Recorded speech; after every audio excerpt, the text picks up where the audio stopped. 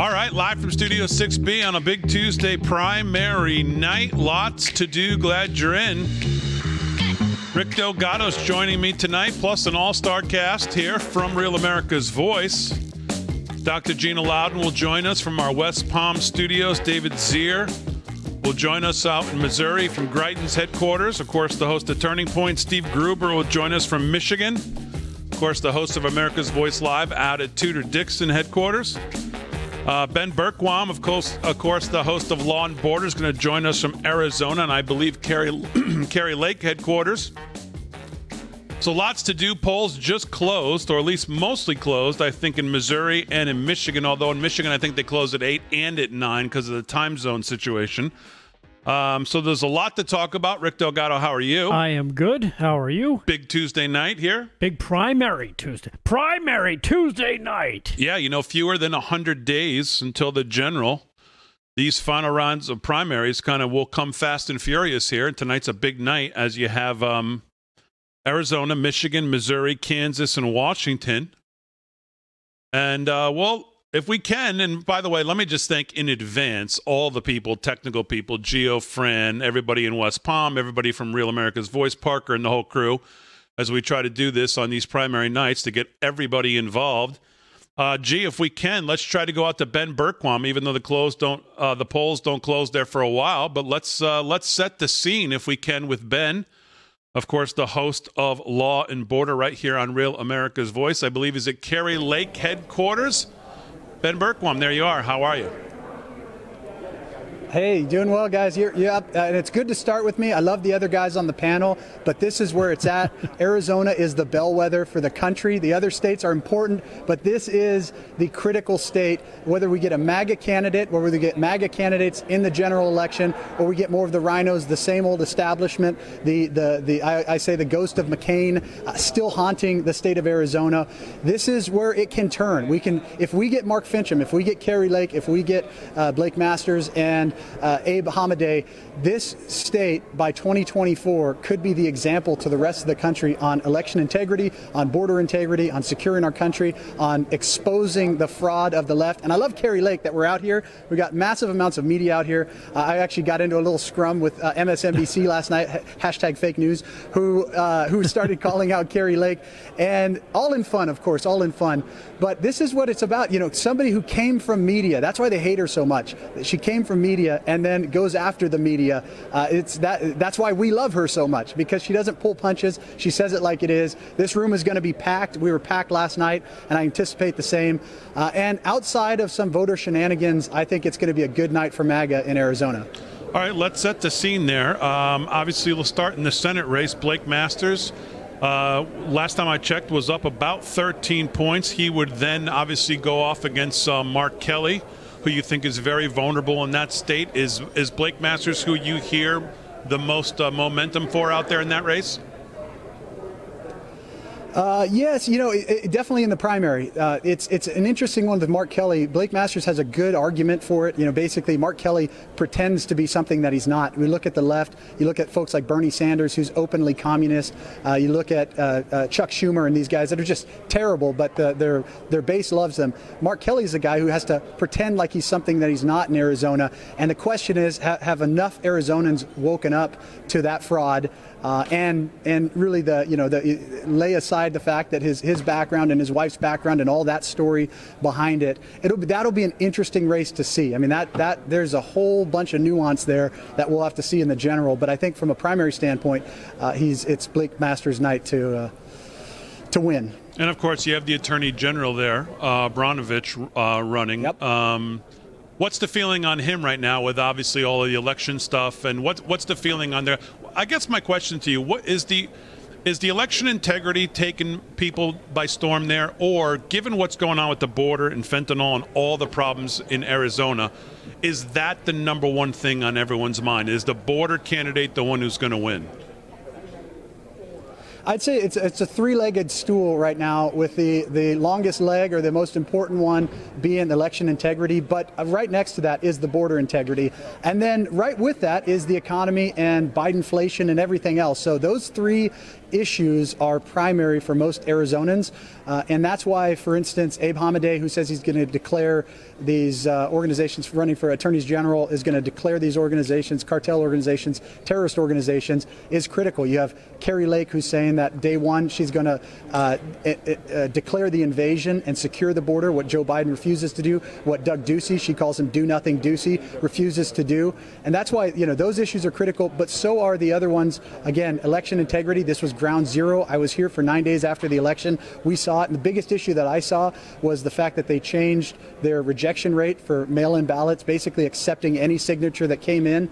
If those things don't change, all the rest is moot if we don't have secure elections. And there are a lot of people that were questioning whether or not even to vote, and Kari Lake and everyone else said you have to vote, because then if you don't, you give it to them. So there's just this a combination of wanting to fight but concerned that whether or not it's going to make a difference. So again, everything is at play tonight. Tomorrow will be a very telling day, and then really the general election, I think, is in November.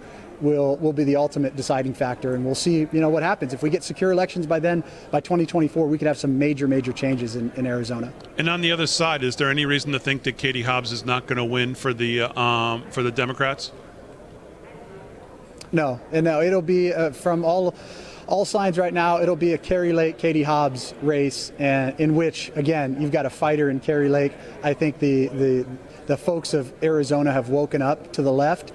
That what they absolutely don't want is establishment Republicans, the do-nothing Republicans that talk a good game. And that's really why we're here. Arizona used to be firmly red, but we had years and years and years of McCain and that mindset of squishy on the border, squishy on the economy, squishy on America first, and then you have fighters that come along, and it's the same thing in California. Why the Republican Party in California has died, it's because they went to liberal light. What people want in Arizona on the conservative side is hardcore fighters, and I think that's what you're going to see in Kari Lake. So tonight is really the battle for governor. The general, outside again of voter fraud, is pretty well secured if Kari Lake gets the nomination tonight. All right, Ben Bergquam, we will check back with you. Polls will close. Polls will close there, of course, at 10, so you've got some time, but we'll try to check back with you during the show. Thanks, Ben. 7 local, yes, sir. 7 local, 10 p.m. Eastern. That's correct. So, do we have David Zier, G, or should I go to Dr. G? All right. Let's go to before. I'd like to go to Zier first because Dr. G has a lot of insight on Missouri. So if we have David Zier, let's go to David Zier, who's at Greitens headquarters there. David, how are you? I'm well. Here in Missouri, it's 110 degrees with the index outside. But luckily, it's air conditioned in here. A lot of media here. The New York Times and everybody were flocking around Eric Greitens this morning. I got an interview with the former governor running for U.S. Senate. The polls just closed here with about 0.5% of the vote in. We have Trudy Valentine, who's the heir to the Anheuser-Busch family, has taken a double-digit lead, but it's very early. And out of the gate, Schmidt is over Greitens, Hartzler, Vicky Hartzler. But with this Trump endorsement yesterday for the Erics, it looks like Vicky Hartzler's chances are waning. He came out pretty heavy. Where this goes tonight, we're going to follow it closely. President Trump came out pretty heavy against her, right? In that he came out and said, you can pretty much forget about her, and then gave this kind of very strange kind of double endorsement, no endorsement, depending on how you want to look at it, with just endorsing the Erics, which obviously you've got Schmidt and Greitens. What's the feeling on the ground over President Trump's, whatever you want to call it? Well, there's also a third Eric also. He's a comedian running here, so there's actually 3 Erics. But listen, I think Trump was put in a tough situation here. He's got everybody lobbying him from all sides. Sarah Huckabee Sanders, Governor Kevin Stitt of Oklahoma, Ted Cruz, Mike Lee, all gave endorsements to Schmidt. To Eric Schmidt, and Greitens has his own party in there, his own endorsements between Don Jr. and Kim Guilfoyle and Giuliani and everybody. So there was like a lobby rally going on at Bedminster. And, I think people on the ground here in Missouri, the sentiment that I've heard is that they wish that Trump would have endorsed one of the other. or the other. You know, Eric Schmidt is kind of aligned with the McConnell and the Koch brothers and 2 other billionaires. There's definitely a smear campaign going on in Greitens. I think they're afraid that if he wins, there's going to be a strong MAGA message coming down the pike.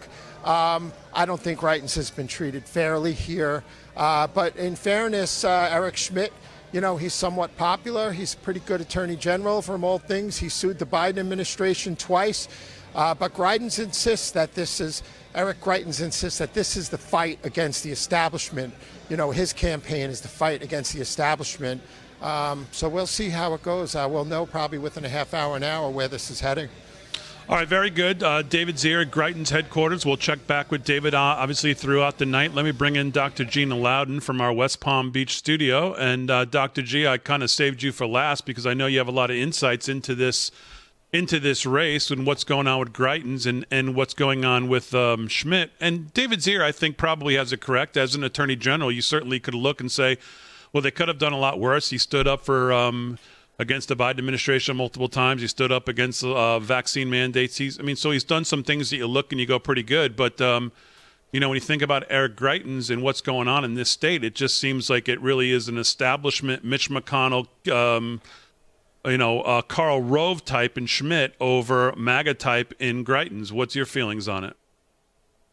Well, I always look at where the money is coming from. I look at who the consultants are. Jeff Rowe is the lead consultant on Eric Schmidt's campaign. Jeff Rowe is a bag of dirty tricks that I've been up against many times. It is infamous, as many states have someone who likes to get involved in primaries and make sure that the person that actually comes out of the primary loses to the Democrat ultimately. That's the kind of consultant that Jeff Rowe is. And he brings in a lot of billions behind him. And I guess if that's your priority when you're running for office, then maybe I'm just not the kind of person that would vote for you. And that's kind of where I fall on this. Also, as has been pointed out many times on your show, it is not time for people that just do nice things and pretty packages to get reelected. It is time for a fighter. We have a Rhodes Scholar, a Navy SEAL, and Eric Greitens. And I'll tell you what's not cool, Damon. What's really not cool is that Ronna McDaniel meddled in the Missouri Senate primary and got Trump, according to an article today in Politico, got Trump to withhold the endorsement from Greitens. Yeah, not cool. Yeah, I saw that.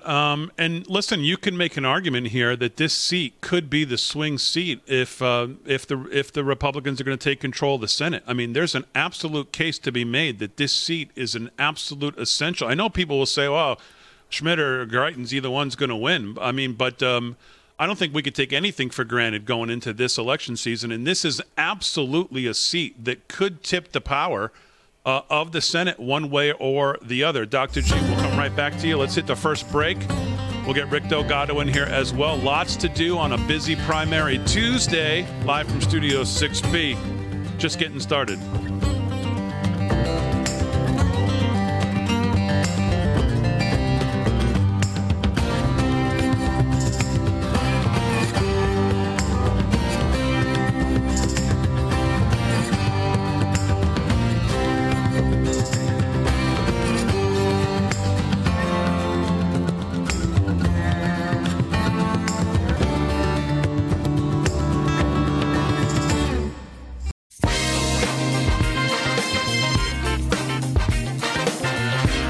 All right, 17 past the hour, live from Studio 6B, and on a primary Tuesday,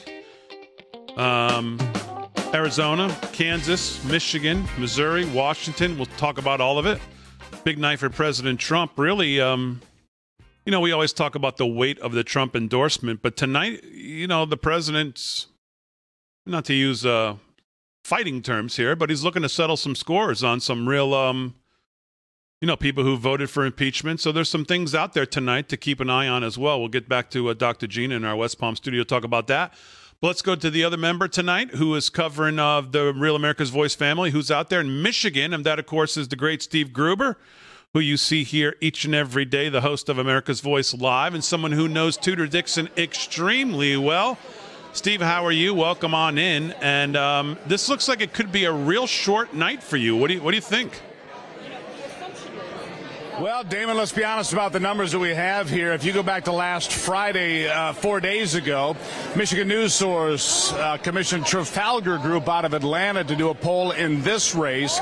It put Tudor Dixon up by 9 points. As a result of that poll, I am told, Donald Trump decided it was time to get involved in the race. He stepped in, endorsed that night at about 8 o'clock, endorsed Tudor Dixon, then did a teleconference yesterday, a call-in conference where he and Tudor Dixon were on the phone together with anybody that wanted to call in. A brand new poll released last night, also from Michigan News Source and Trafalgar, which I consider an A poll, the gold standard out of Atlanta, Georgia. Her lead had gone from 28% to 20%. She jumped to 41% to Kevin Rinke's 19%. She has a 22-point lead. It went up 13 points, and I think that the momentum is just building because as more people learn about the endorsement, her numbers have gotten exceptionally strong. She's at 41%. The undecideds are only at 10%. The second place contestant, candidate, if you will, is at 19%, Kevin Rinke from Southeast Michigan. So for Tudor Dixon, first-timer, in fact, as you mentioned, somebody I worked with for years, my co-anchor on America's Voice Live right here on Real America's Voice, is poised to become the Republican nominee to run against Gretchen Whitmer, one of the more controversial governors in America. She kept people locked down more than other governors. When Florida was back in school with their kids in session, in person, in Florida and Texas and other schools were like that, Michigan stayed locked down. You may remember Gretchen Whitmer told people they couldn't go to the gardening section of Home Depot. They told people they could use boats, just not motors. They could go golfing, but not with a golf cart. And these sorts of things have really created a competitive atmosphere here. Donald Trump called her that woman from Michigan, Big Gretchen, and she has embraced that. But now you've got two women that are going to square off, I'm quite certain, to run for governor on November the 8th here in Michigan. Tudor Dixon poised to compete very well. She is supported by Right to Life of Michigan, the DeVos family, the Michigan Chamber of Commerce, and the list goes on. So, Damon, I'm going to tell you, in Michigan, because we have the Upper Peninsula that's in the Central Time Zone, we won't officially close the polls until 9 o'clock at the west end of the UP, places like Iron Mountain, so we'll have to wait until 9 o'clock for returns to be revealed. We're also told that more than 40% of the people voting, which is expected to be 2.5 million people in the primary, have already voted. According to another polling company, Mitchell Polling out of Lansing, Tudor was winning that by about 13 points. The people that have already voted, she was leading by 13 points, Damon. It's probably going to be a short night. Yes, I know her well. I got to know her here for several years on Real America's Voice, and one day she called me and said, Steve, I think I'm going to run for governor. What do you think of that? And from what I knew of Tudor, I looked at her and I said, I think you're going to win. We'll see how it plays out, but I think tonight could be a short night. And again, the Trafalgar poll puts her up by 22 points as of last night. She's sitting in good shape. She's upstairs right now with her daughters and her husband. I just sat in the restaurant over here talking to her in-laws. They're very excited. They're ready to give a speech here. And trust me, she's ready to face Gretchen Whitmer straight on and take it to November 8th. Yeah. Early on here, we got 3% reporting, just so everybody knows what I see. She's got 18,536 votes, representing 47.3% of the early vote, 3% in. Kevin Rinke is at 22.9%, representing about 8,900 votes. You know, Steve, one of the things that I took exception to, and I certainly don't claim to know Tudor nearly as well. Why that is. Go ahead. Well, in Michigan, the law is that those early mail-in votes, they couldn't open those until 7 o'clock. So those would be the early mail-in votes that are being counted right now. They're not day-of votes, but that's a very good indication of what I was hearing from Mitchell research out of Lansing, that Tudor was doing well with those early mail-in votes. Yeah. Sorry to cut you off, but I thought that was an important point. Yeah, absolutely. Totally fine. So what I was going to say was one of the things I took exception to, and I don't claim to know Tudor nearly as well as you do, or I'm sure other people know, but I mean, I spent some time with her, obviously here at the network, at CPACs and other things that we did, and I talked to her about issues. Sure. This whole thing that came out that all of a sudden, you know, people just throw around the word rhino if there's one or two things that they don't seem to like, or they attach her to something that they don't know, and all of a sudden she's a rhino. And I'm thinking to myself, number one, how would anybody know? She's, like you said, a newcomer. Who's talked to her, number two? And number three, from what I can tell, she's about the farthest thing from a rhino. You're spot on, Damon. Here's the deal. I started seeing those ads about Tudor Dixon being a rhino. Nobody knows Tudor better than I do. I've known her for many years now. We worked together at this network. She actually worked for me for a period of time at another broadcast company, if you will. Tudor Dixon's more conservative than I am on some things, which I find shocking. But when it comes to pro-life, she's unapologetically pro-life. She's pro-job in Michigan. She is very much in support of the Second Amendment. She's very much in support of the little guy, the small business owner. I can tell you that Tudor Dixon is a true believer in this country, in free people, in free markets, and free minds. That's who she is. And she really can lead a consensus. She really can be somebody that brings people together, I believe, because that's who she is. And here's something else, Damon. When she first got into this race, I saw some pundits say she had a less than 2% chance of coming through the primary. Those same pundits are now saying she has only a 10 to 15% chance of winning the general election. If I'm a betting man, Damon, my money's on Tudor. Yeah.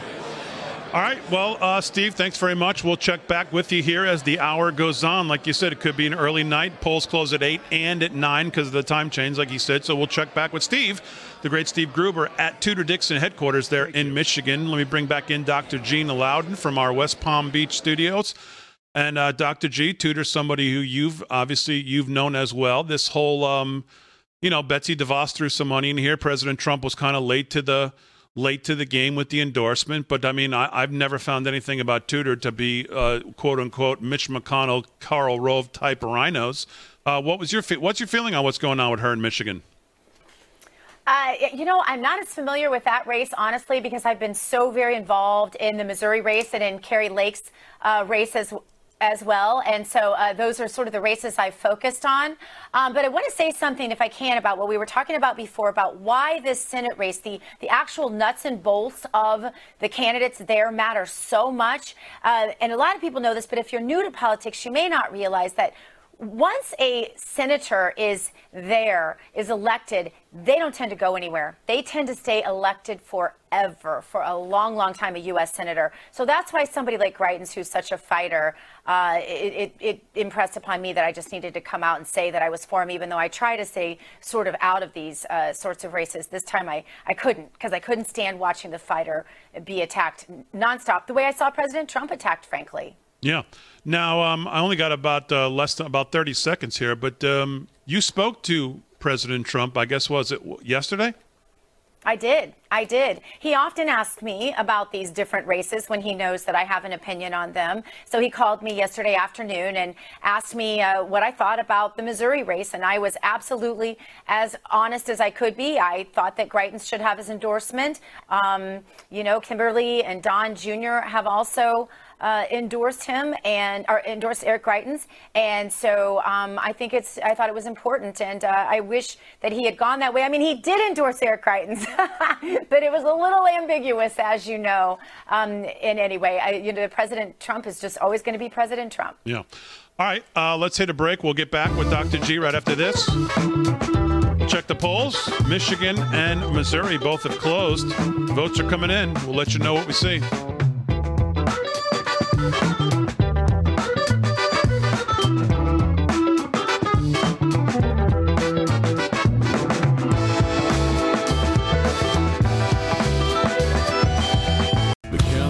Midterms begins at CPAC, Texas. Join President Trump, Sean Hannity, Steve Bannon, and a packed house of conservative all-stars. With your help, we will take back the House. We will win the Senate. A big red wave is coming. It all starts at CPAC, Texas. Fire Pelosi. Save America. And then a Republican president will return to the White House. Who will that be? The American Conservative Union is responsible for the content of this advertising.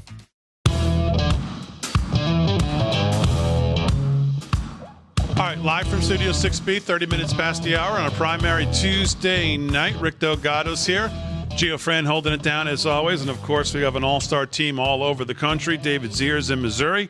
Steve Gruber in Michigan. Dr. G is down in West Palm in our studios down there. Ben Bergquam out in Arizona. Rick Delgado's here with me in studio in New York. What do you think so far? Pretty cool. Pretty impressive. I love the coverage. I love that we got people everywhere in the country checking in. And it's just it's exciting. What race you keeping your eye on tonight? I think the Erics, all three. I just feel like, you know what? And Dr. Gina made a point. She feels like Trump really wants Greitens to win. I just think Why it not was say it then? Exactly. Why not say it? I know there are some things, background, people on both sides. You've got Schmidt, who's got a bunch of people who are on Trump's side saying, hey, you should vote for our guy. You got, of course, his son and Guilfoyle and a few others on the other side saying, no, vote for our guy. Maybe he likes them both. He's like, you know what? I can't decide.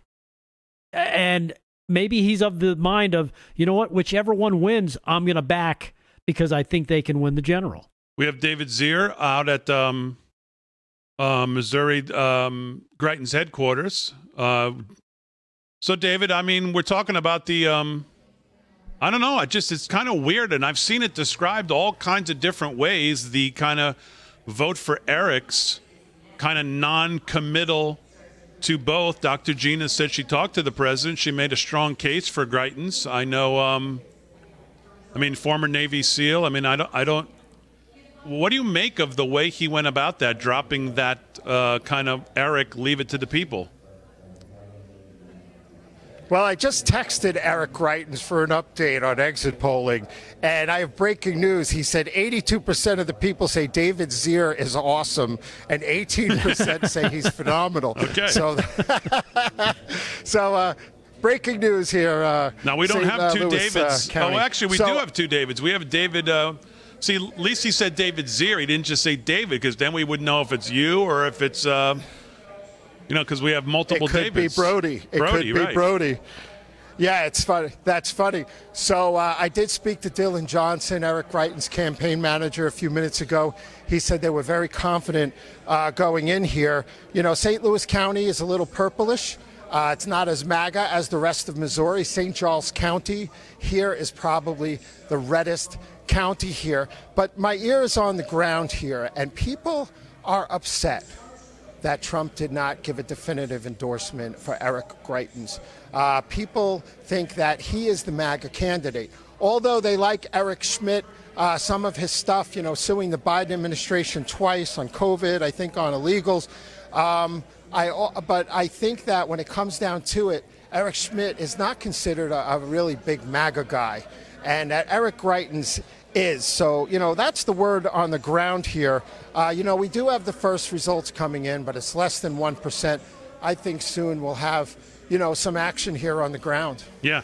Now, you've got like 21 Republicans seeking this seat. Now, Right. Once you get past, so right now what I see, like you said, less than 1%. Schmidt, 861 votes. Vicky Hartzler, 680, and then Greitens at 361. But again, less than 1%, not much to go off of there. But then you look, McCloskey, Billy Long, Patrick Lewis. They all have got some votes. You add them all up, it's not a significant amount. But, given it right now, if Eric Greitens had all of those votes, he'd be a lot closer to Eric Schmidt, even though, again, there's almost nothing in here. All right. Do you think these people end up taking away from Greitens tonight, or do they take away both equally from the top tier? I do.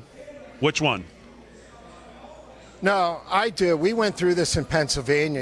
I don't think Mehmet Oz would have been elected if the bottom four candidates, who got 12% in the Pennsylvania primary, didn't run. Carla Sands, she helped Trump restore NATO.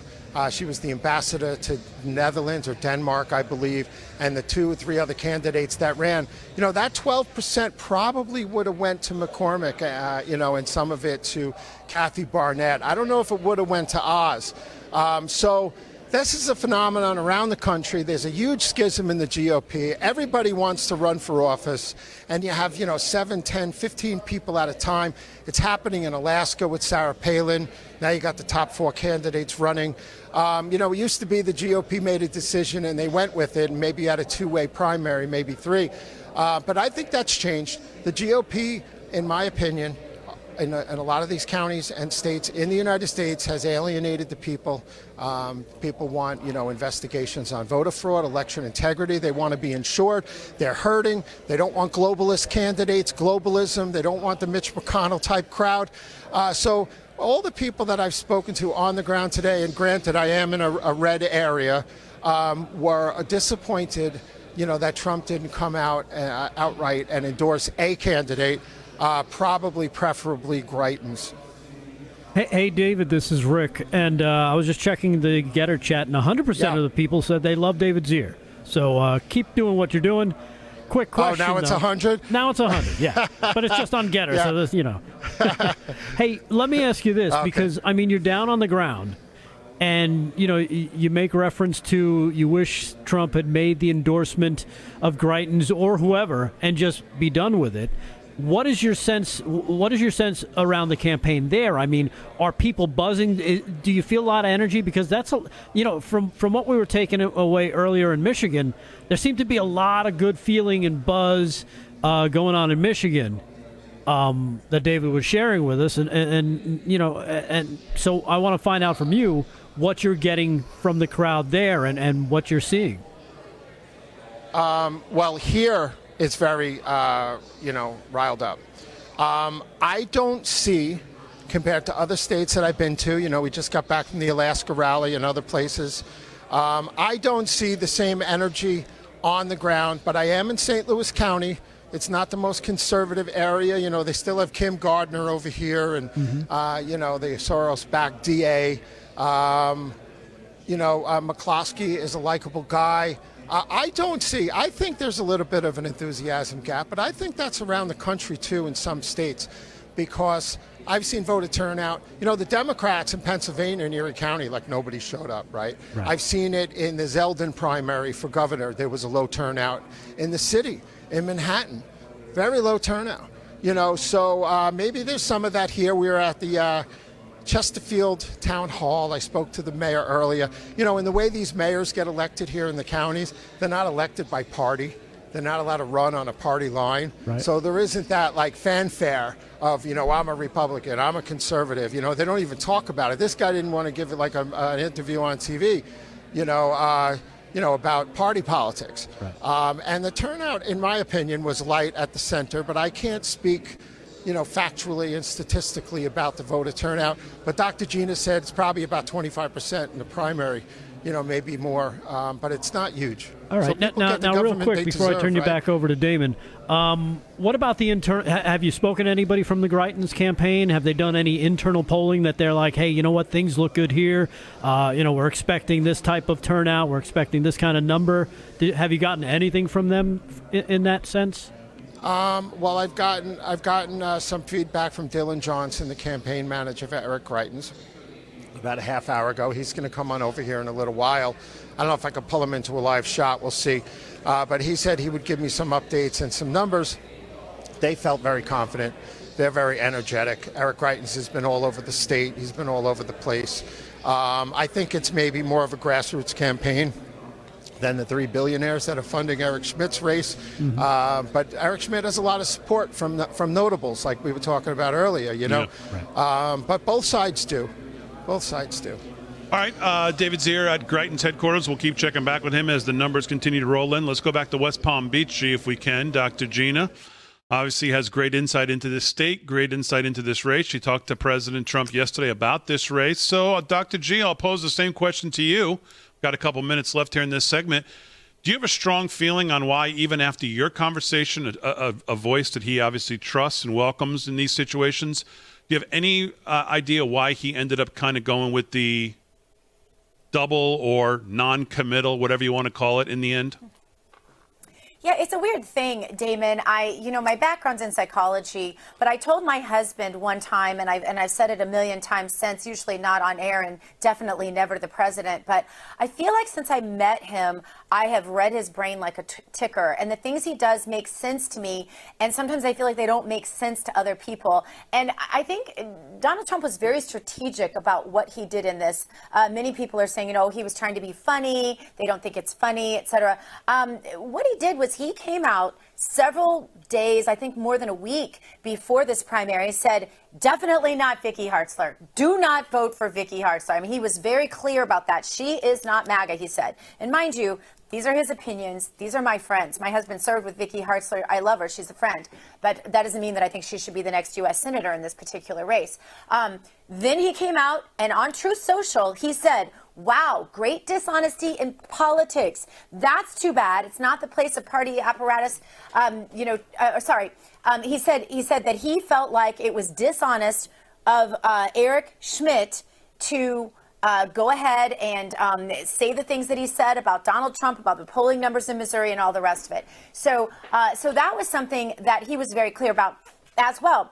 So finally, we have him saying he endorses Eric. Well, there's nobody left among those three for him to say that he endorses. So I feel like this was an endorsement, maybe a tacit one, but an endorsement of Eric Greitens. And I think his reason is because he doesn't want Eric Schmidt, if elected, because of the fake polls that I explained in my show in the monologue, if elected, he would not want Eric Schmidt to fall into the arms of Mitch McConnell because Donald Trump doesn't endorse him. Because as I said, MAGA or no MAGA, once somebody's in that U.S. Senate seat, once they win, they're there forever. There's no real Democrat to speak of. This will go to the victor tonight. And on the outside chance that is Schmidt, I don't think Donald Trump wanted him to have a bone to pick with him. But I do think that Donald Trump meant that as an endorsement of Eric Greitens. Yeah, to your point on the polls and what the GOP establishment seems to be doing in the state, there's an article today in the Republic Brief entitled "Establishment GOP Caught Red-Handed in Scam to Take Out Senate Candidate Eric Greitens," and it talks just about the fact of these phony voter surveys to manipulate public opinion in the days leading up to the primary election. And I mean, they point to that tweet that you said about the president saying, wow, great dishonesty in politics, too bad. But I'll link to it on our social media, but it is interesting some of the things that have been going on. And that, of course, and in the political article you read about Ronna McDaniel, who, I mean, there's so many things to me that you could be looking at her and going, why she's in that position, I have no idea. But it does seem to be some funny business going on in Missouri. Well, let me hit the break, Dr. Gina. Let me hit the break. We'll come back right to it. Go ahead, thanks. All right, we'll continue to follow the numbers coming in. They're coming in slow in Missouri, still less than 1% reporting. We'll go back over and check in Michigan. Kansas is also closed. Haven't talked much about that. We'll look at that as well. Right now, Tudor Dixon still commanding lead in Michigan. We'll take a look at all the numbers across the board when we get back.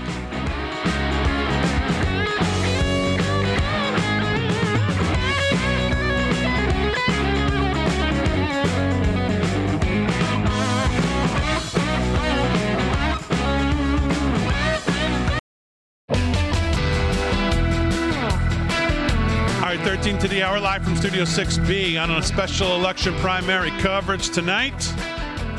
Let me run you through everything we know so far. Let's start in Kansas. We haven't talked too much about the Kansas races. For governor, of course, you have Governor Laura Kelly. She's the Democrat. She's expected to win her primary. And yes, she's going to do that because there's almost no other votes for anyone else.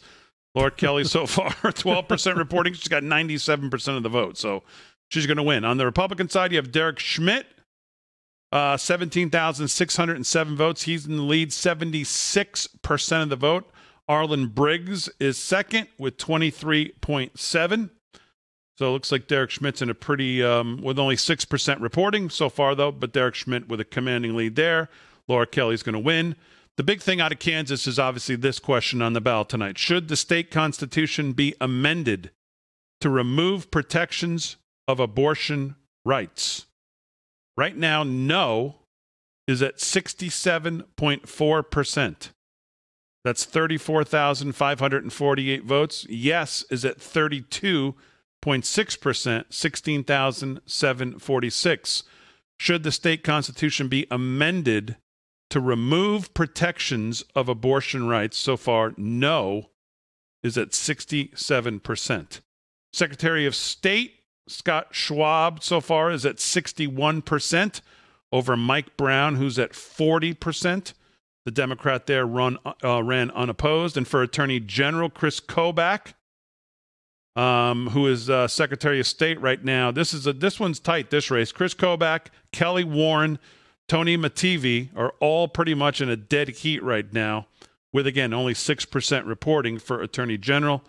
In the Senate race, Jerry Moran on the Republican side, 80% of the vote over Joan Farr. And on the Democratic side, Mark Holland with 47% over Paul Buskirk. In the U.S. House race there, Amanda Atkins, 75% of the vote, but again, only 1% reporting. And you have some other House races that votes are barely starting to trickle in. So that's what's going on in Kansas. Over in Michigan for governor, Tudor Dixon, 50,559 votes, representing 44.3%, continuing to hold about that 25-point lead. Kevin Rinke, 23,000 at 20%. So a 24.3% lead for Tudor right now. That's with about 9% reporting, and she will most likely be the one to face off against Ava Perón. In the House race in the 3rd district there, and this is where, Trump, this is really kind of a, settle some scores night. Peter Maher, I believe is how you pronounce it, Maher, maybe, and John Gibbs, that's in the 3rd district, of course. What's amazing about this race is this guy sells out the Republican Party, votes for Trump impeachment, and the DCCC has been running ads for John Gibbs, pretty much. Who is, if John Gibbs wins tonight, the DCCC will immediately turn around and say that he's a threat to democracy or whatever the hell they're going to do. So I think they call him an election denier. Yes. So that's what's really amazing about that race. 8th district, Paul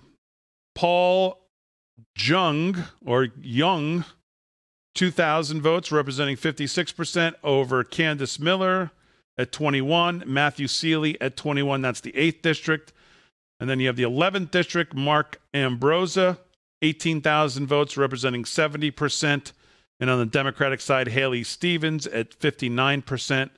And then you've got Talib, 12th district. She's in the remarkably, again, in a lead. 56%. And then the 13th district, another Democrat district, you've got Adam Hollier, John Conyers, who you might know, very familiar name, and Sherry DeGagno, and there's no votes in that race so far. So that's what's going on in Michigan. Over to Missouri, 2% now reporting. Eric Schmidt, 6,600 votes, 44.6%. Vicky Hartzler in second with 24.4%, 3,600 votes. Eric Greitens in third with 2,400 votes, representing 16%. So Schmidt out to a 44%, to Vicky's 24%, to Greitens 16%. On the Democratic side, Trudy Valentine, 50% of the vote. She's got about a 25 percentage point lead so far. In the U.S. House, 4th District, Mark Alfred's got the lead at 30%. Rick Bratton's in second at 25%. In the 7th District, Eric Burlinson is in the lead at 28%. Again, these are just barely 1% reporting, so not much. Still things can happen there. So that's an update on what we have so far. What are your early thoughts here? When you're talking about 1%, it's so hard to really get a feel because it's such a small number.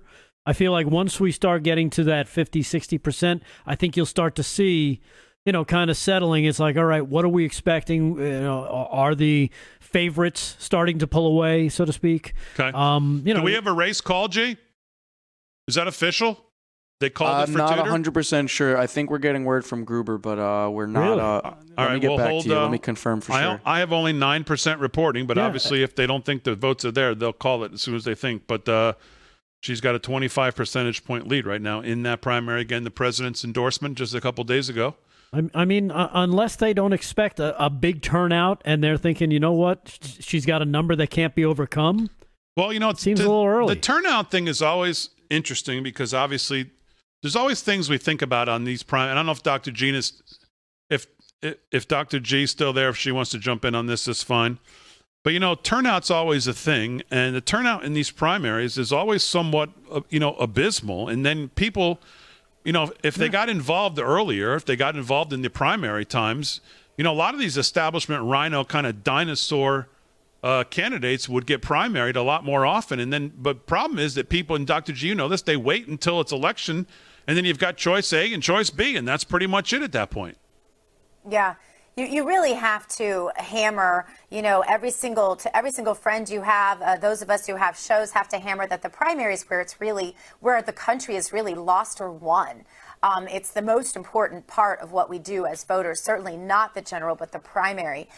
So I hope everybody in this audience voted today in this primary. Also, I think one of the things about these return numbers, Damon, that's so important is where are these numbers coming from? I know as if those numbers, for example, from Missouri were coming in from Kansas City, then there's no chance that anyone except Schmidt is winning, right? But if those numbers were coming in from St. Louis, where he's from, then that doesn't necessarily mean anything, because when the numbers come in from the other side of the state and from outstate, it might take it away from Schmidt because those people vote in bigger numbers. So that's why it's so important where these percentages are reporting from before any races are actually called. If I can, Damon, do you mind if I go back to this one comment I had about Ronna? I just want to make sure everybody has in their memory bank kind of the things that she's done so far. Yeah, go ahead. So Ronna McDaniel, of course, was the person who someone leaked this story to Politico. First of all, someone who was in the room leaked this story to Politico. And I don't know about you all, but I doubt if it was Kimberly and I doubt if it was Don Jr. My guess is it was Ronna McDaniel. Now, I don't know that, but it doesn't even matter, because what I do know is that it reported, and she hasn't disputed, that she was trying to keep Trump from endorsing Greitens. But I want to take everybody back for just a moment, because I know sometimes it's hard to have long memories and all this, but I've been in this forever. I cut my teeth on politics, and Ronna's the one who called the retreat. Do you remember this? She called a retreat to take the RNC to Amelia Island. And do you know when she planned that retreat for? Do you guys remember this? Does anybody over there at 6B out of you studs remember? No, I do not. I have to say, I do not. Does not ring a bell. Well, it was during probably what was the most important Senate race, U.S. Senate race we've had in a long, long time. It was when we lost the Senate in Georgia in January of 2021. It was that Georgia runoff. Yeah, the runoff. Now, if you are the chairman of the GOP, why in the world would you plan that then? And I can tell you, my husband was there. One of our RAV reporters were there. They were the only two people in the entire room watching that race that day at that arena, because Ronna McDaniel had no one there to watch it. No attorneys. All right, Dr. G, we got to wrap. We got to finish the hour. We'll get back to that, because I got a lot of issues with her as well on the election. Then we'll go to Steve Gruber live in Michigan with what we think might be the first call of the night.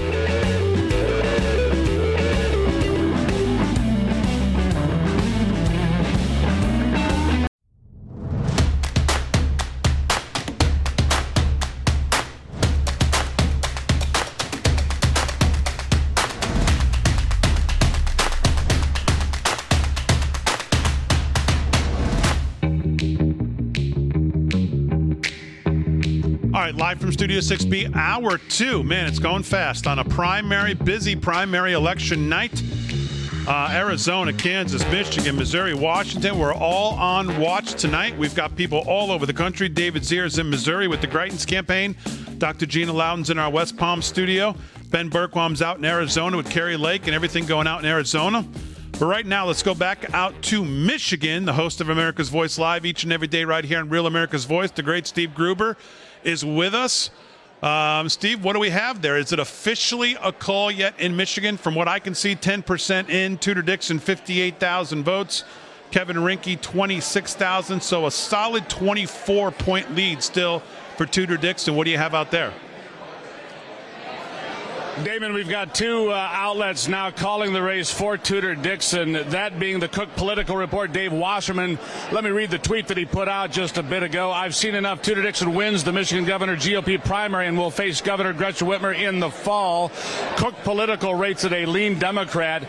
MERS News out of Lansing, Michigan, one of the leading capital reporting operations in the state's capital, says once the race is underdog, Tudor Dixon wins the nomination for governor. So there's 2 breaking news articles from reputable sources here in just the last few minutes.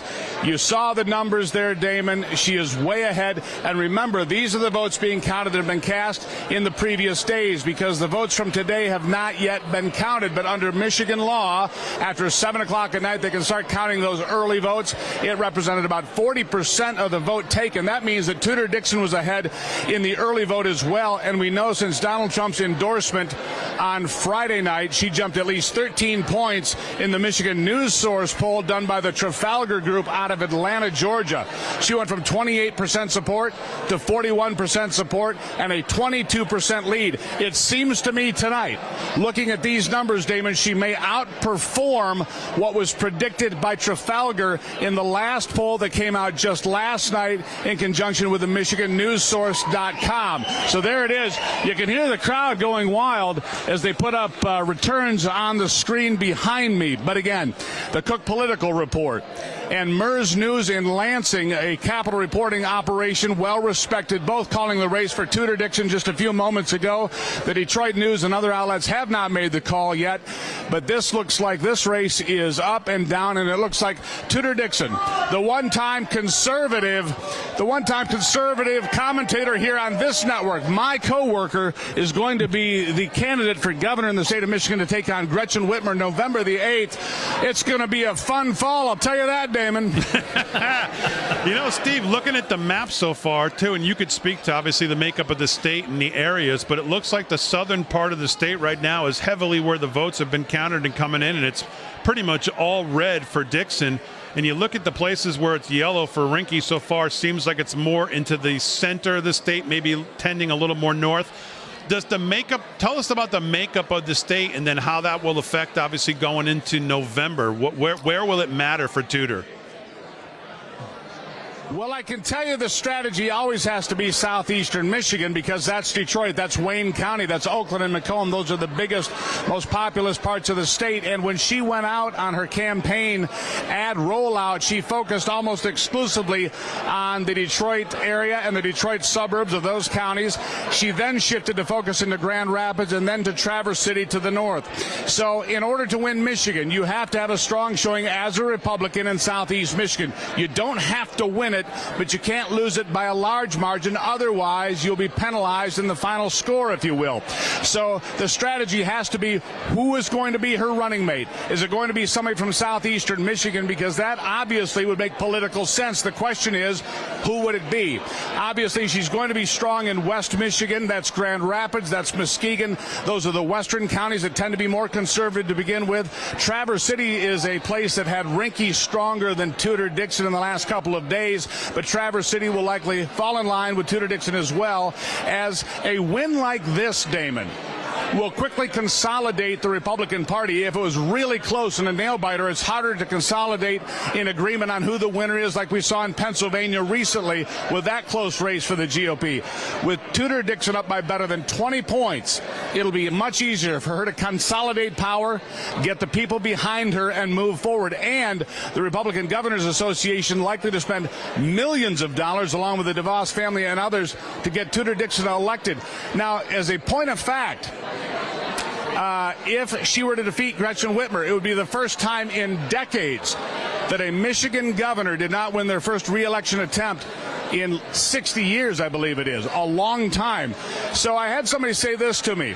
Tudor Dixon is the George W. Bush of 2022. And I said, what do you mean by that?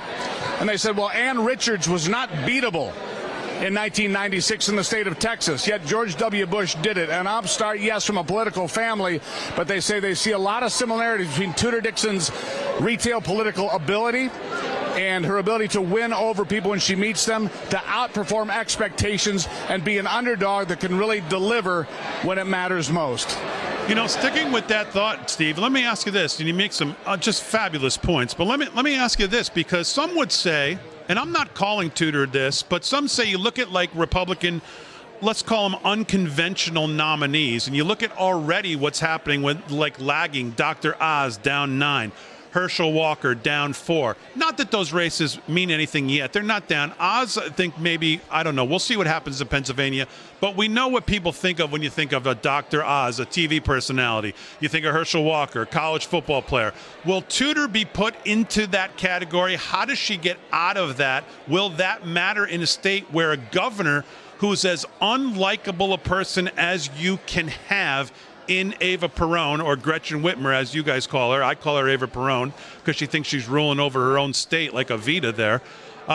Will she be able to avoid that label of being this unconventional Republican kind of TV turned, politician candidate? Yes. The answer is yes, Damon, and here's why. You're making the wrong comparison. Just to be honest about it, the comparison should be to Glenn Youngkin. Tudor Dixon has 4 daughters, young daughters, all in school. She's about parental rights. She's about schools of choice. She's unapologetically pro-life. She's pro-Second Amendment. She believes in the family. She believes in faith. She believes in this country, and she believes in the state of Michigan. She does not have a fair comparison to the other two, but to Glenn Youngkin and what he did in Virginia in November of last year, that is a fair comparison. In fact, we've already heard that Glenn Youngkin is planning to come to the state of Michigan in the next few days to support Tudor Dixon in a big rally. We'll have details on that coming up pretty soon, but Glenn Youngkin will be making his way here very soon to support Tudor Dixon. I would expect to see other high-profile governors and senators and others coming to Michigan soon. I wouldn't be surprised to see the former President Donald Trump in Michigan soon to support Tudor Dixon, who he gave his endorsement to very late on Friday night. But again, it moved the polls in double-digit fashion. It means Tudor Dixon is cruising to an easy victory tonight here in Michigan. Again, against all odds, maybe, but the real comparison, I say, is to Virginia. Steve, Rick Delgado has a question for you here on a race that's not happening tonight, but also one that's going to be very important in Michigan. Yeah, and Steve, let me ask you this, because Secretary of State is very important. We saw with Gretchen Whitmer, her sidekick there, Jocelyn Benson, kind of acting as her wing person in instituting a lot of the things that she did during the lockdowns. Do you foresee, or have you heard anything about Christina Caramo? She's also Trump endorsed, and her race comes up towards the end of the month. I spoke to Christina Caramo today. I think Christina Caramo will she'll do well in the general election, better than people are giving her credit for. And again, Tudor Dixon has become a very popular figure in Michigan in a short period of time. Remember when she entered the race, she was given less than a 2% chance by pundits that know to survive the primary.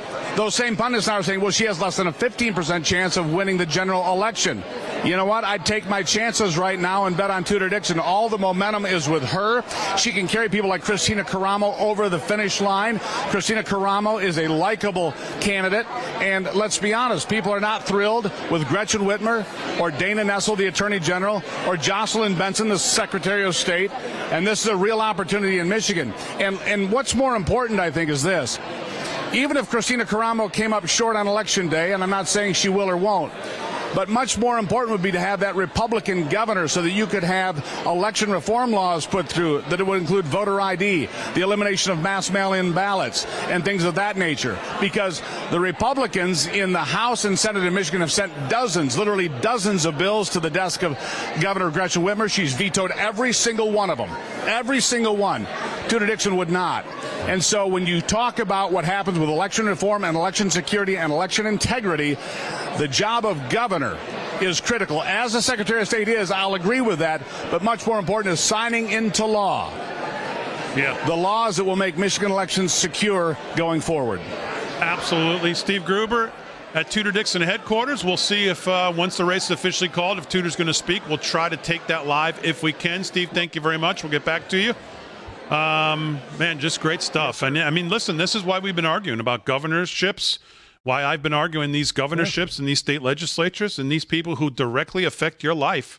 These are the races, man, that the Republicans need to be focused on. We need to get, I mean, that's why I've been arguing this exact point. We've seen what can happen when you have a governor like you have in Florida. He continues to raise the bar on what governors can do. And, and locally, that's where the power comes from. And then, you brought up a good point before, and I think Dr. Gina brought it up as well, in terms of turnout. is that, these primaries are probably even as equally important as a general, because they will give you the opportunity to pick the person you actually want, as opposed to getting to the general day in November and going, I don't even like this person. He's okay or she's okay. Not really the person you wanted to see run for that particular office. And so maybe that leads you to say, you know what, I'm not going to vote. Or, okay, you kind of hold your nose and do it. But again, we're trying to weed out the pretenders, the Democrats that write R next to their name and then run, and either they go to lose on purpose or they go there to get elected as a Republican but govern as a Democrat.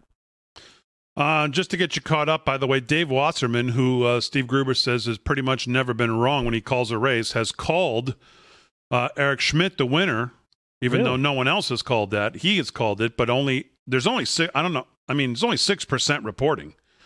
Eric Schmidt still does have quite a substantial lead at 41.6%, about 21,000 votes in, representing 41% of the vote. Vicky Hartzler still in second with 14,800, representing 29.4% of the vote. So about a 12 percentage point lead.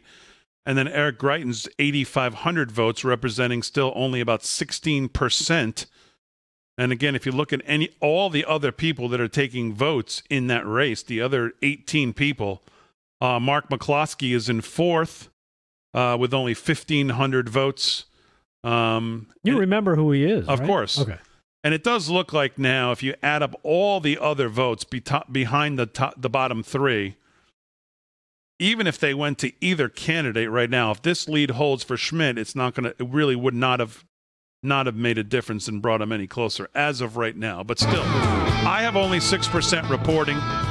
Dave Wasserman has called the race. I don't know what he's seeing, but that's where we're at. So, all right, we'll take a short break. We'll go back over the numbers. We'll keep an eye out for any speeches. Number one in Michigan.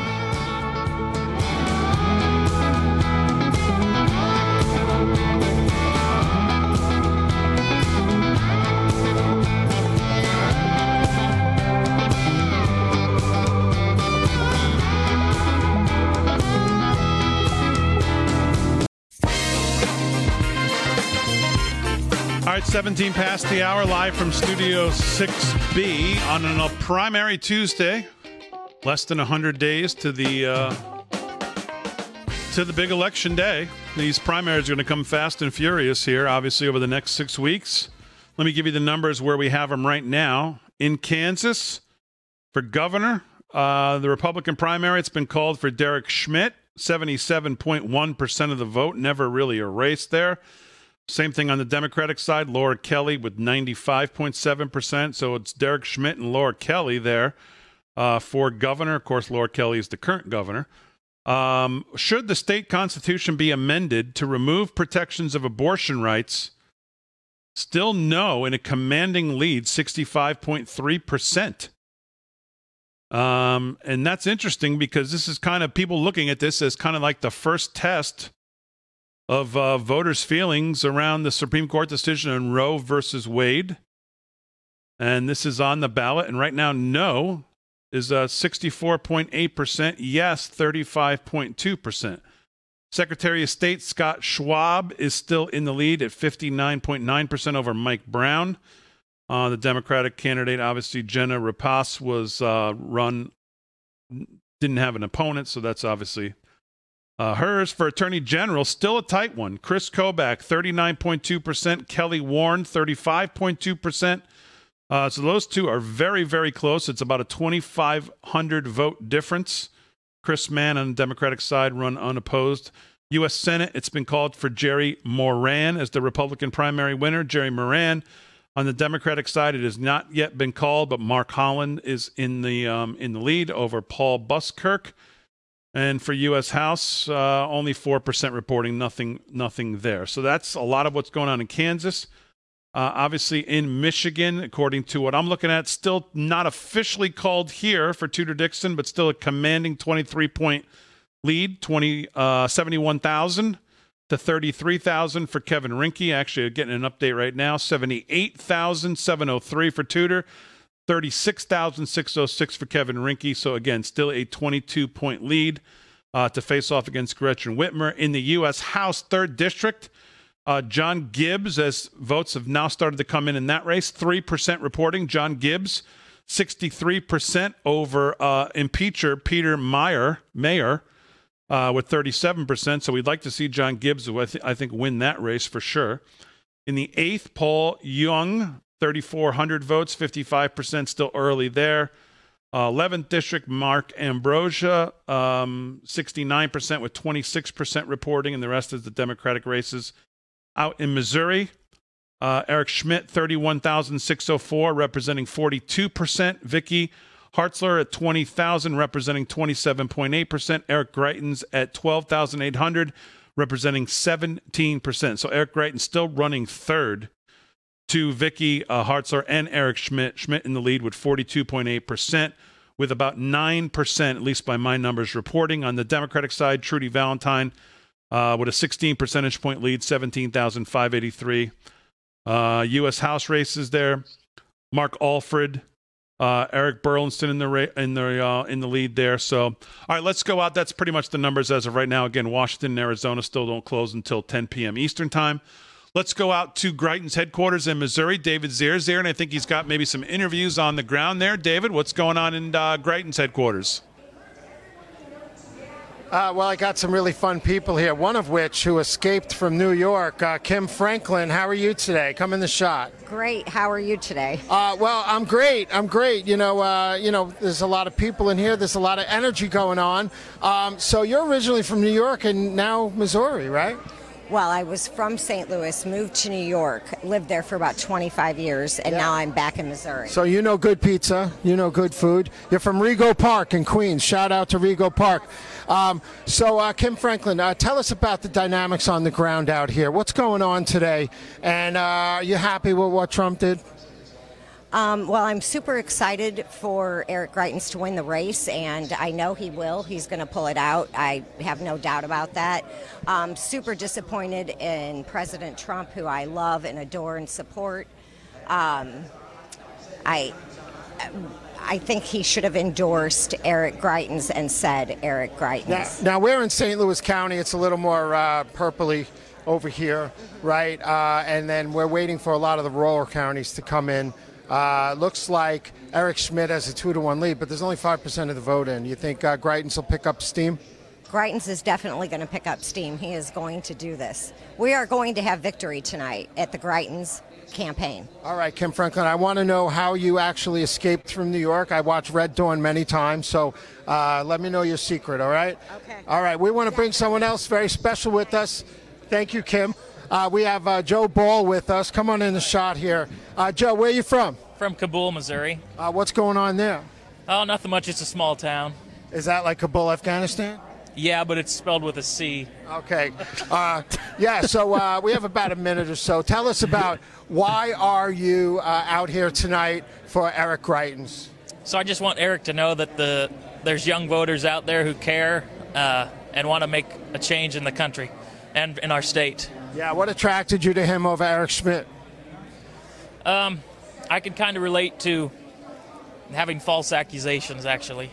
Yeah, well, that happens a lot, and it's definitely been a huge campaign to, undermine Greitens on local, state, and national levels. A lot of the local media, do you feel they've been fair to Greitens? I don't think they have. Yeah, no, I understand.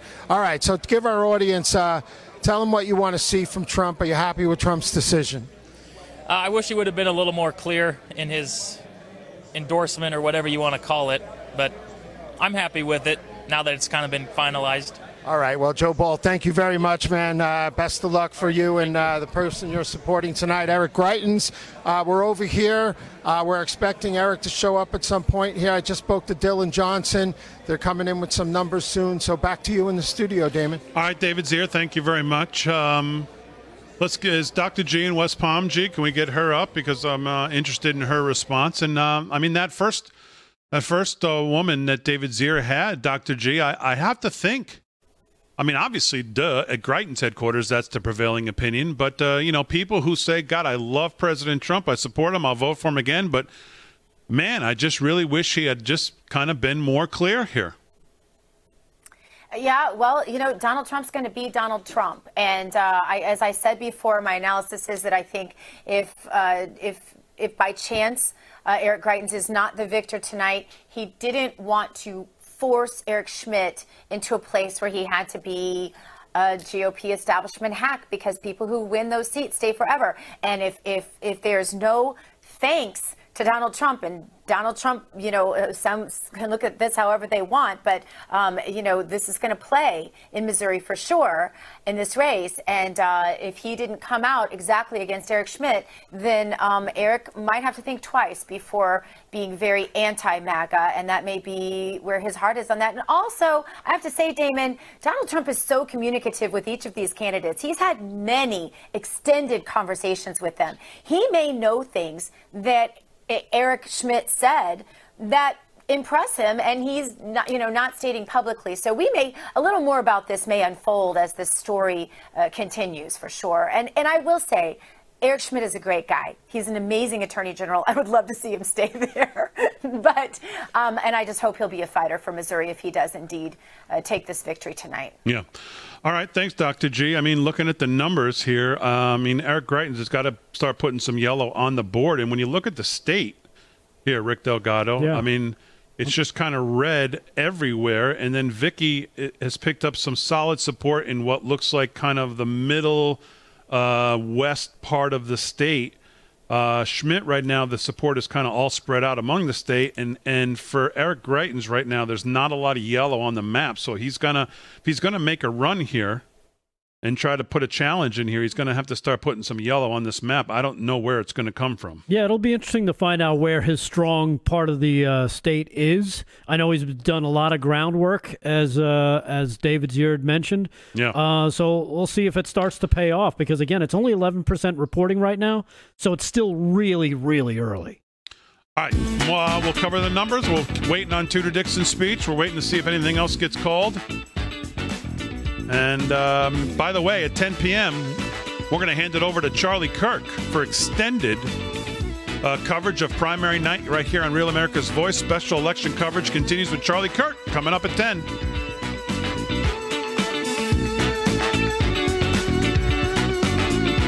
The countdown to the midterms begins at CPAC, Texas. Join President Trump, Sean Hannity, Steve Bannon, and a packed house of conservative all-stars. With your help, we will take back the House. We will win the Senate. A big red wave is coming.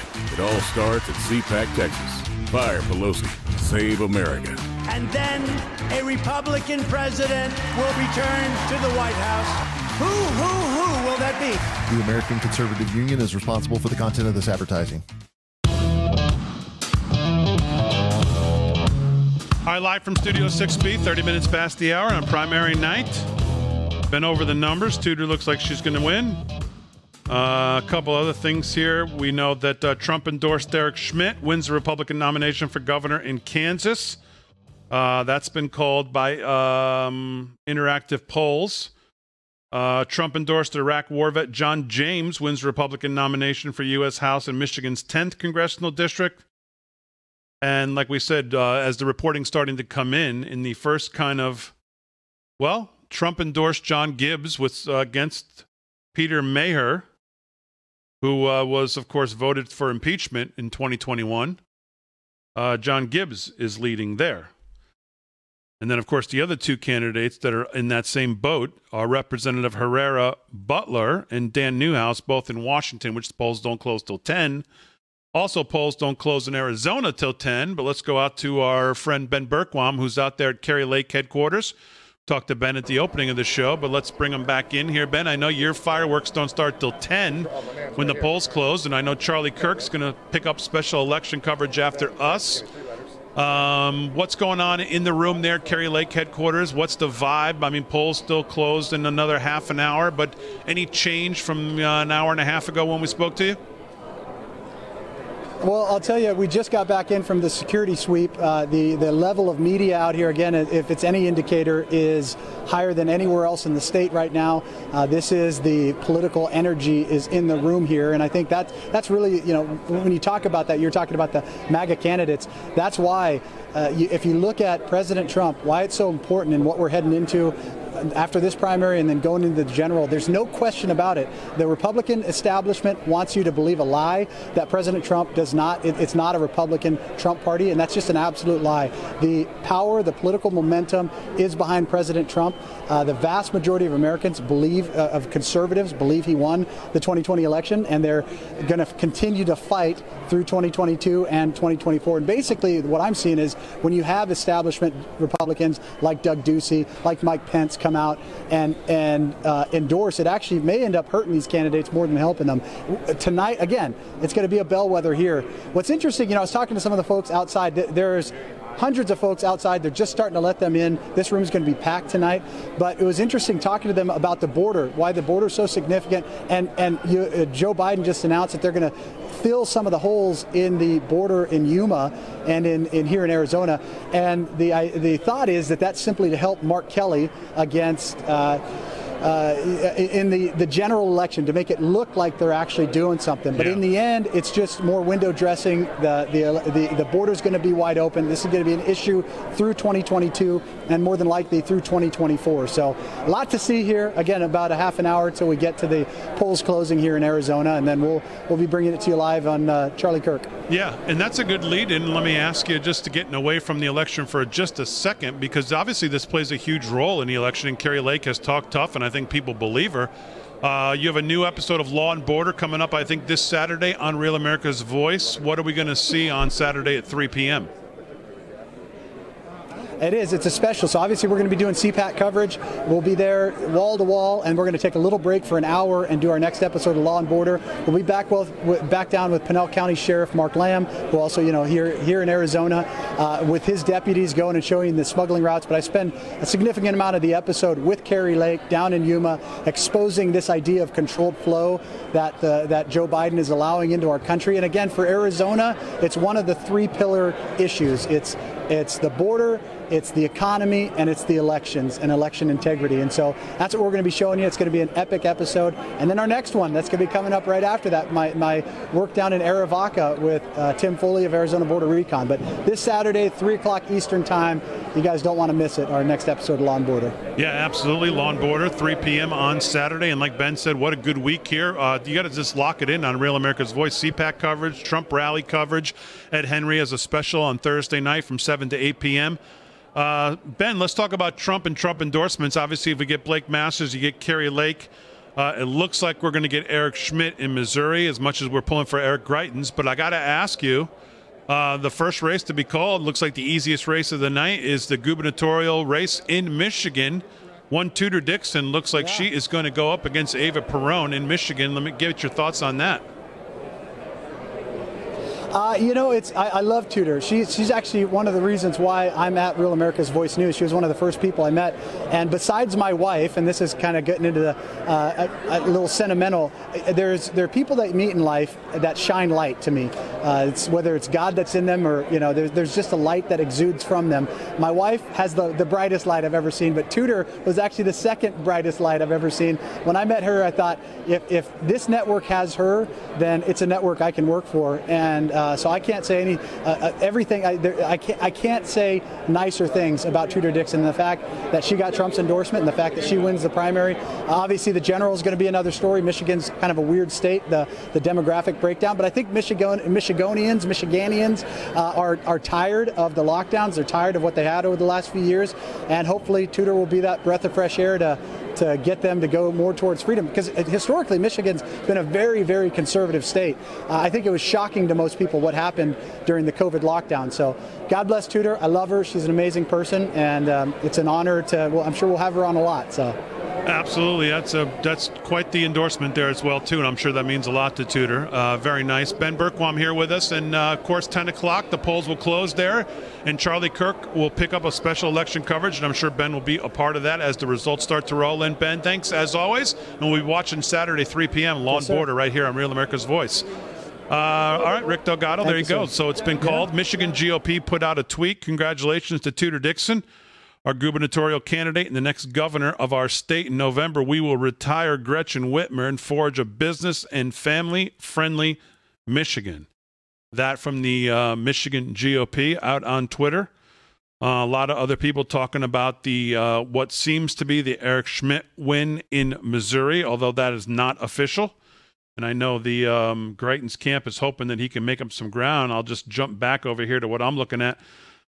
66,193 for Eric Schmidt, 43.8%. So he hasn't really moved off of that 42, 43. No. The problem is the two people behind them haven't moved off of where they are either. Vicky is still, Hartzler is still at 38,251, representing 25%. And Eric Greitens, 28,584, representing 18%. So, not much has changed. Still an 18-point lead for Eric Schmidt there in Missouri. But in terms of Michigan, I mean, now, okay, so game on. Now we're going to see how down and dirty this is going to get, because let's face it, Whitmer is, like you said, she's as unlikable as you can get. But is that going to be enough? Are people going to be, well, because she's kind of stepped back from being the focus in the last, 6 to 8 months, where you don't really hear much about her. We used to hear about her a lot. Was that by design? Like, let me pull myself back because people are really, really mad at me right now. Let me try and get them on my side, see if they have a short memory. We'll find out. Hopefully, part of Tudor's campaign is going to include making sure these people remember exactly what this governor put them through unnecessarily, how they were locked down. They weren't allowed to leave her house, but she's sending her husband up to the state, to their vacation home to get the boat ready, to, clean out some leaves, to do whatever. Rules for thee, not for me. So hopefully she points this stuff out, because that could be a big turning point. Yeah, you would think if there's somebody who's ripe to be beaten, it would be Gretchen Whitmer. I mean, I don't know, but it's it's the same feeling I had. It's those same feelings you have. Of course, we live here, so we have to deal with it. But in New York, you just think, well, how could people possibly vote for her again, given what she's put the people of that state through? Right.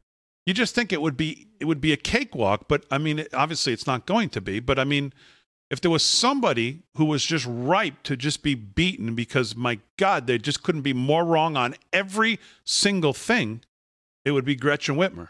Yeah. And again, things brought up. I think Steve brought it up that where, you weren't allowed to go to Home Depot. You're not allowed to paint. But meanwhile, she's got her family doing stuff. She's flying off to Florida. Remember that trip? I mean, all these things, people have short memories, unfortunately. And we heard in one of the packages we played last week where one of the Real America Voice people that were interviewed going, you know what? I was busy raising my kids. I wasn't paying attention. But now I'm awake. Hopefully those people are now, they're struggling because the inflation is now their main focus. So hopefully they're still paying attention. Like, why is this a problem? Let me trace it back. It's the same people doing the same stuff that is making my life more difficult, and one of them is named Gretchen Whitmer. And it will be amazing as we get into we get these races settled up and who it's going to be. How many of these Democrats have to, like Gretchen Whitmer, for example, have to run from Joe Biden? How quickly will they run from their own party, number one, and their president, number two? Because nobody wants to be attached to him at the hip. We've seen it in Tim Ryan's race. We've seen him. We've seen it in the Democrat representative in Minnesota, who says, I don't even want the guy to run. He's like the first person to come out and say he doesn't even want him to run. Yeah. We heard Joe Manchin on Meet the Press when he was pressed about it sound like the chameleon that he's turned into. Cori Bush, AOC. I mean, across the board on the Democratic side, they want nothing to do with Joe Biden. How much of a weight is that going to be around all of their ankles in these races, which all you would think are going to be tight? Yeah. So you would hope that, you know what, they're gonna exploit that and say, at least on the Republican side, grab all those great pictures. Hey, you got a picture with President Biden there. Let's use it in a campaign ad. You supported him. You brought this upon us. So we're gonna beat you over the head with it. And hopefully they do. By the way, in a follow-up in Kansas, as I gave you the numbers, Dave Wasserman, who I'm going on Steve Gruber's call here on this guy, he says, I've seen enough in a huge victory for the pro-choice side. The Kansas constitutional amendment to remove protections of abortion rights failed. So let's bring Dr. Gina in from West Palm Beach. Dr. G, this Kansas constitutional amendment seems to have failed. What are your thoughts on that?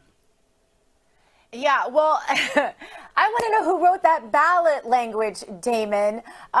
Pretty interesting that they would say things like abortion rights, and I forget the other term they use. I don't have that definition right in front of me. Yeah, I'll pull it up because I actually thought it was weird. I had to read it a couple times. Should the state constitution be amended to remove protections of abortion rights? Yes. Yeah. Protections of abortion rights. Do you hear how confusingly, I don't even know if that's a word, but do you hear how that's written? I mean, it sounds to me like they very much wrote it to be confusing, because in Kansas, these numbers should be exactly flipped. So I have a feeling that it should have said something like, should the state constitution be amended to ban abortion? You would know how to buy. Damon, you've read it I don't know how many times on the show tonight. I still never figured out what it said until I wrote it down as I was texting it to somebody and realized that just sounds completely convoluted. But I think the great takeaway so far tonight, we haven't even seen Arizona, is the Trump stuff. The MAGA candidates are winning straight up and down. Yeah. We'll talk a little bit more about that when we get back. We'll wrap it up before we turn it over to Charlie Kirk at 10. Live from Studio 6B. We're back in a quick 3 minutes right after this.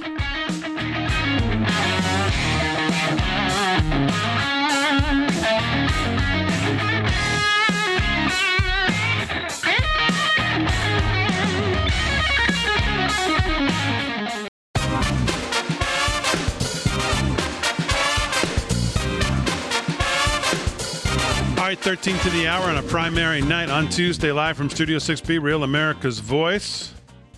Let's see what's happened since we went. Trump-endorsed incumbent Representative Lisa McClain wins Republican nomination for U.S. House in Michigan's 9th Congressional District. And Dr. Gina was saying, as we can bring her back in, as we were going to break right now, you look at the night, of course, we still have to wait to see about Masters and Kerry Lake, but it looks like Eric Schmidt, looks like obviously Tudor Dixon.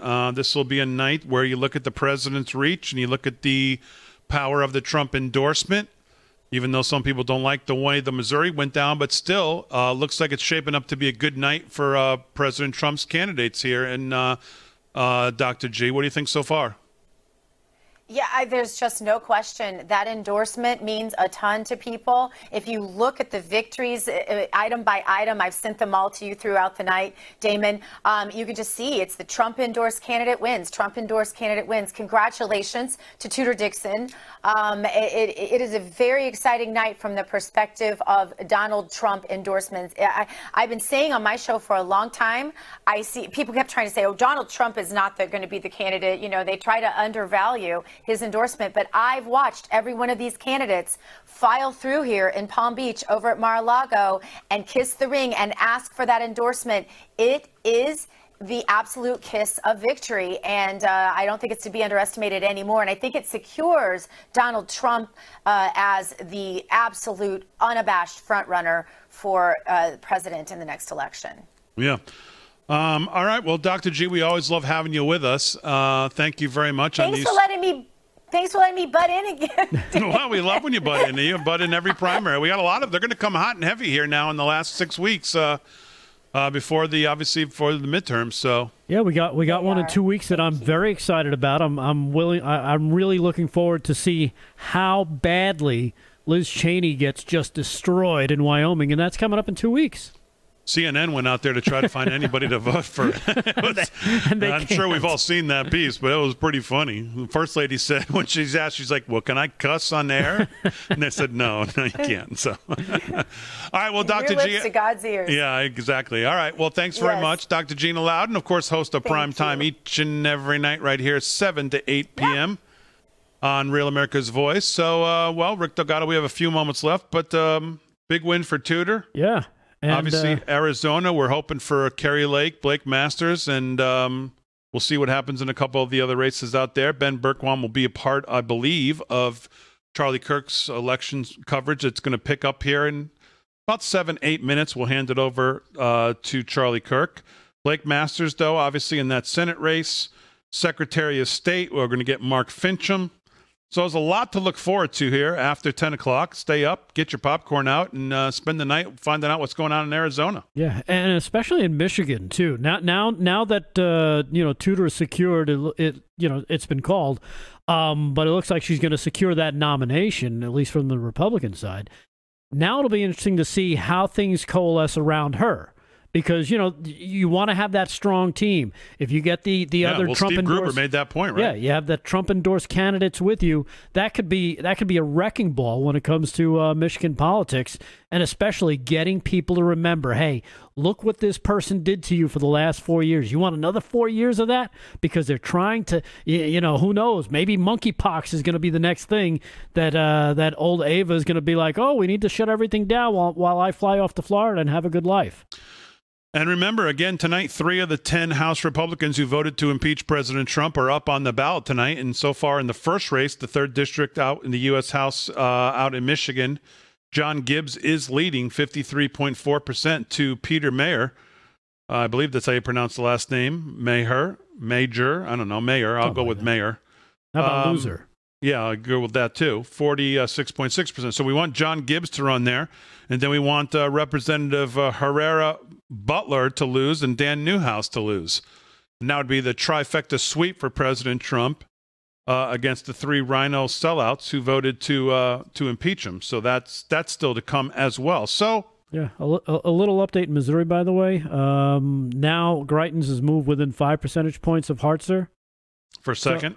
For second. So, there's numbers are coming in.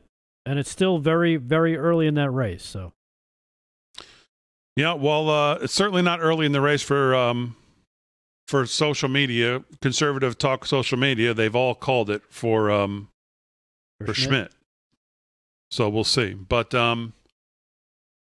we continue to talk about these. These Republicans got to turn out in these primary elections, in these state legislature seats, and these governorships, and we need more of. We'll see what happens with Tudor now, but obviously we see what's going on in Florida. We see what a governor can do. Look at the pushback he just gave to PayPal, and they folded in about 4 seconds. So that just the gloves have to just come off. That's just the way it is. The gloves have to come off. So I want to thank everybody who's with Real America's Voice and obviously putting this night together. Obviously Gio and Fran as well. Parker, all the cameramen with all of the correspondents all over. And, of course, special thanks to David Zier at Greitens headquarters, Steve Gruber out in Michigan at Tudor-Dixon headquarters, and we're still waiting for Tudor's speech to see if she's going to speak. She'll probably speak after we get off the air. Of course, thanks to Dr. Gina Loudon down in West Palm and Ben Bergquam out in Arizona. And, again, remember the rest of the Charlie Kirk special election coverage coming up after us. Remember the rest of the week, CPAC coming up this week. Thursday, Friday, Saturday coverage right here on Real America's Voice. Ed Henry and Karen Turk each and every morning from right there. A lot of the Real America's Voice shows will be broadcasting live from CPAC. Trump rally, I believe, as well on Friday night, 7 p.m. from Wisconsin. Harry Oates will be out there. Ed Henry has a special on the border on Thursday night. Who's responsible for Biden's border crisis?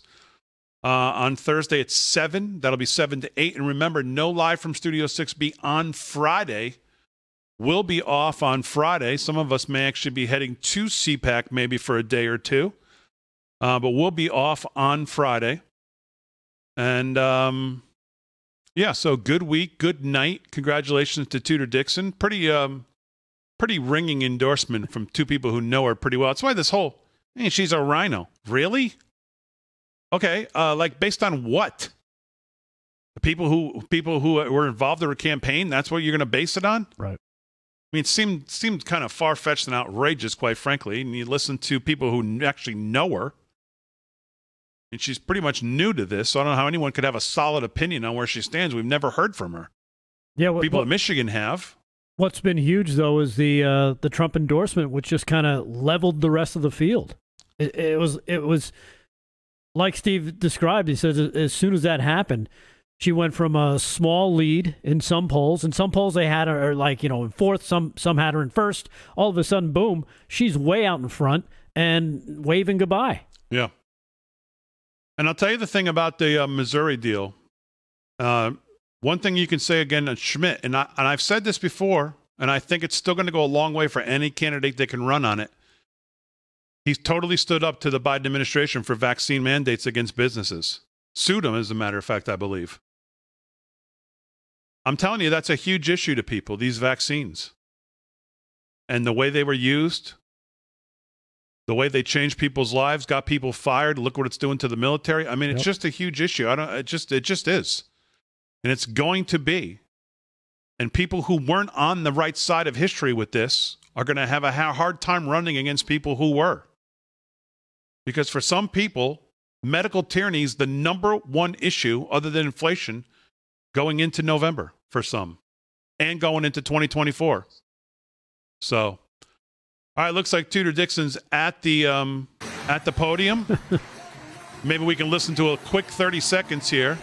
We're going to hand it over to Charlie Kirk for special election coverage as well.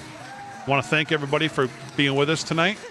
See if we can catch a little bit of Tudor here, and we'll hand it over to Charlie here in about 30 seconds. Oh, wow. God is good.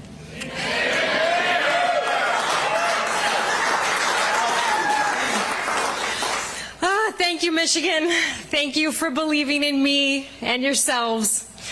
And thank you for standing for what's right and what matters, for responding to our campaign of ideas and optimism, of a vision to get our beloved state back on track.